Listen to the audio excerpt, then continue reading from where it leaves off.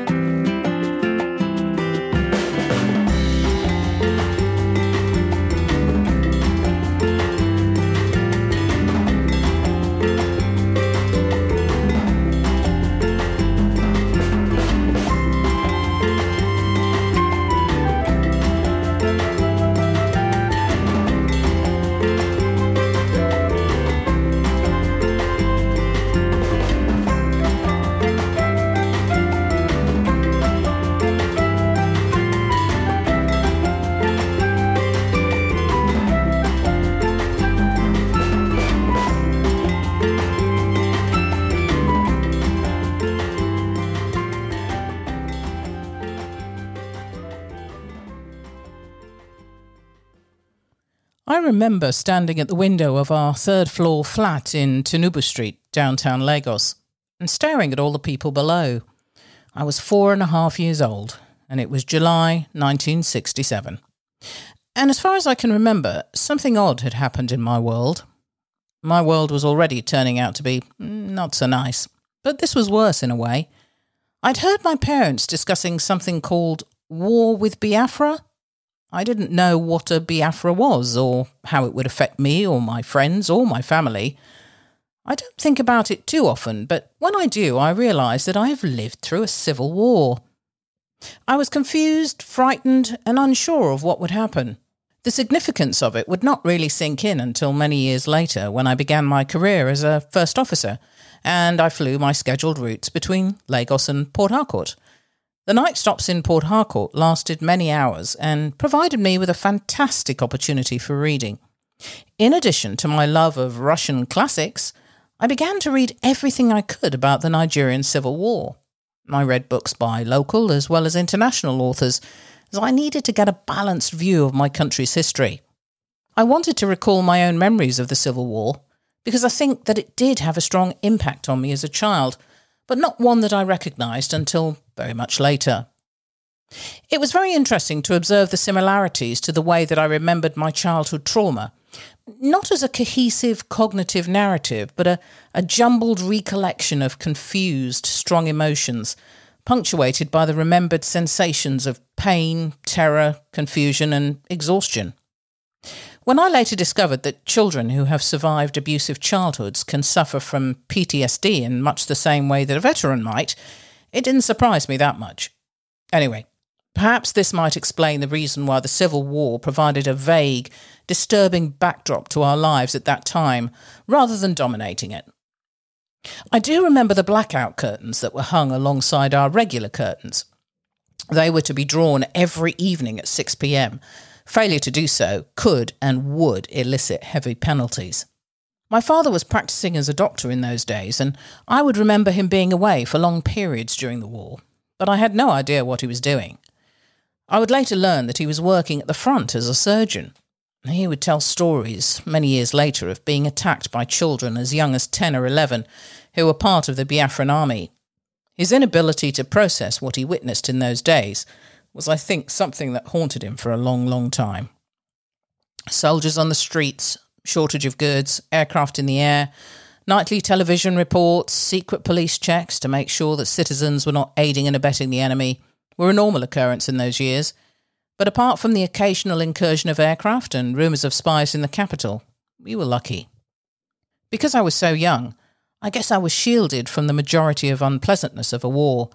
It wasn't until I revisited the subject during those long layovers that I began to piece it all together. So, back to my life as a 24-year-old newly qualified commercial pilot living in San Francisco.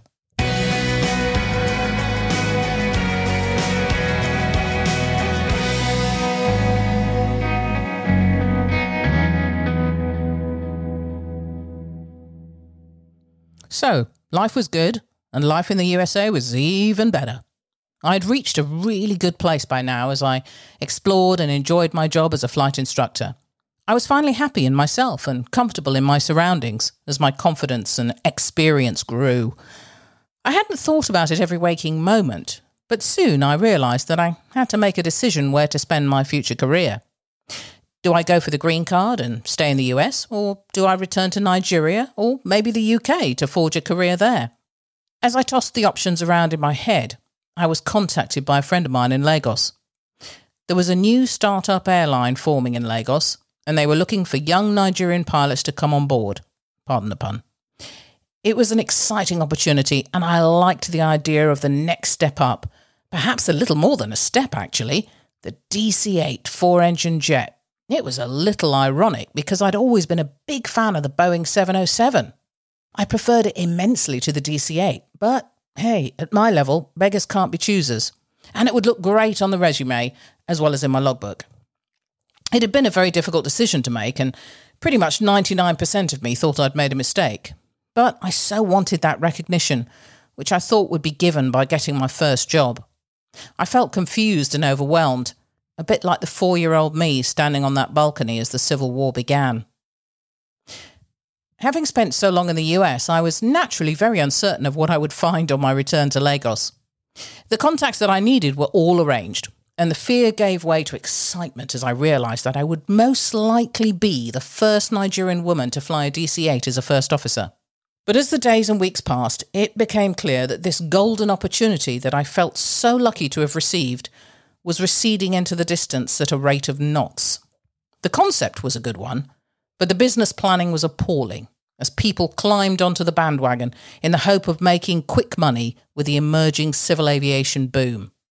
Short-term, quick-gain approaches were not going to work, and with this becoming more apparent, the whole project fell through, and I was left as I'd begun, with nothing. For someone so young, and who had worked thus far to build a new me, this was an incredible blow to my self-confidence. I could have, in hindsight, persevered by trying to pursue a different job in Lagos. I may have been successful, but the wind had gone out of my sails, and it didn't take very much to make me feel like a failure. Seeing nothing on the horizon, I decided to return to the UK, and was lucky when an old school best friend asked me to stay with her in North London, for as long as I liked. My mum thought it would be good for me to take a break and investigate the industry over there. And so, with logbooks, licences, and a sense of having failed at the first hurdle, I reluctantly boarded a plane to Heathrow. Once I'd settled into North London, it suddenly dawned on me that I had to make some sort of decision about my future. I liked to know what I was doing, and being in this limbo was not a comfortable situation for me. I decided to make the most of this time. I had some money in the bank, and I could re-establish my roots. And so I did. I spent the next 6 months visiting museums, galleries, air shows, pubs, music venues, and making friends. Apart from spending time with friends, I went everywhere alone. I learned to like myself and kind of enjoyed the solitude. Not that everything was upbeat and wonderful. I had a lot of downtime where I sunk into self-pity and dejection. The thought of never being able to use the qualifications I had worked so hard to achieve started to make me feel disheartened and very depressed.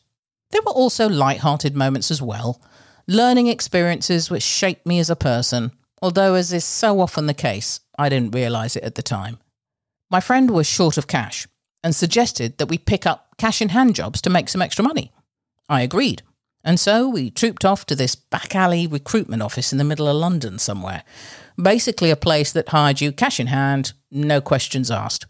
Now, for someone who had followed all the rules, and I still do, this was difficult in itself, but my friend assured me it would be okay. We were assigned to a London hotel, which, ironically, mainly housed flight crew on their layovers in the city. Along with my friend, I was given a uniform, a dress, and an assigned senior housekeeper to teach me the ropes.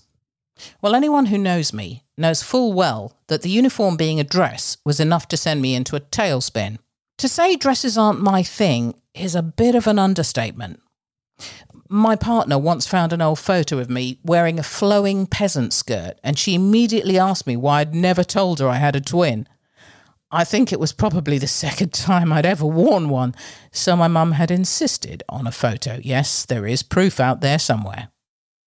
Anyway, at the hotel, we were given approximately half an hour of training and then left to our assigned room tasks. Now, I'm no shirker. I put my back into any job I'm given, but I will admit I had no idea just how much work this entailed and how exhausting it was.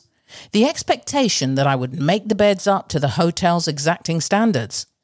Even as a boarding school kid with knowledge of hospital corners, I found this difficult. Then I had to hoover the carpets, clean the bathrooms, restock the tea and coffee trays. 1 down, 14 to go. All of this had to be achieved in a dizzying timescale. I had to admit it, I'd met my match. I'm embarrassed to admit that the job ended the same day it started.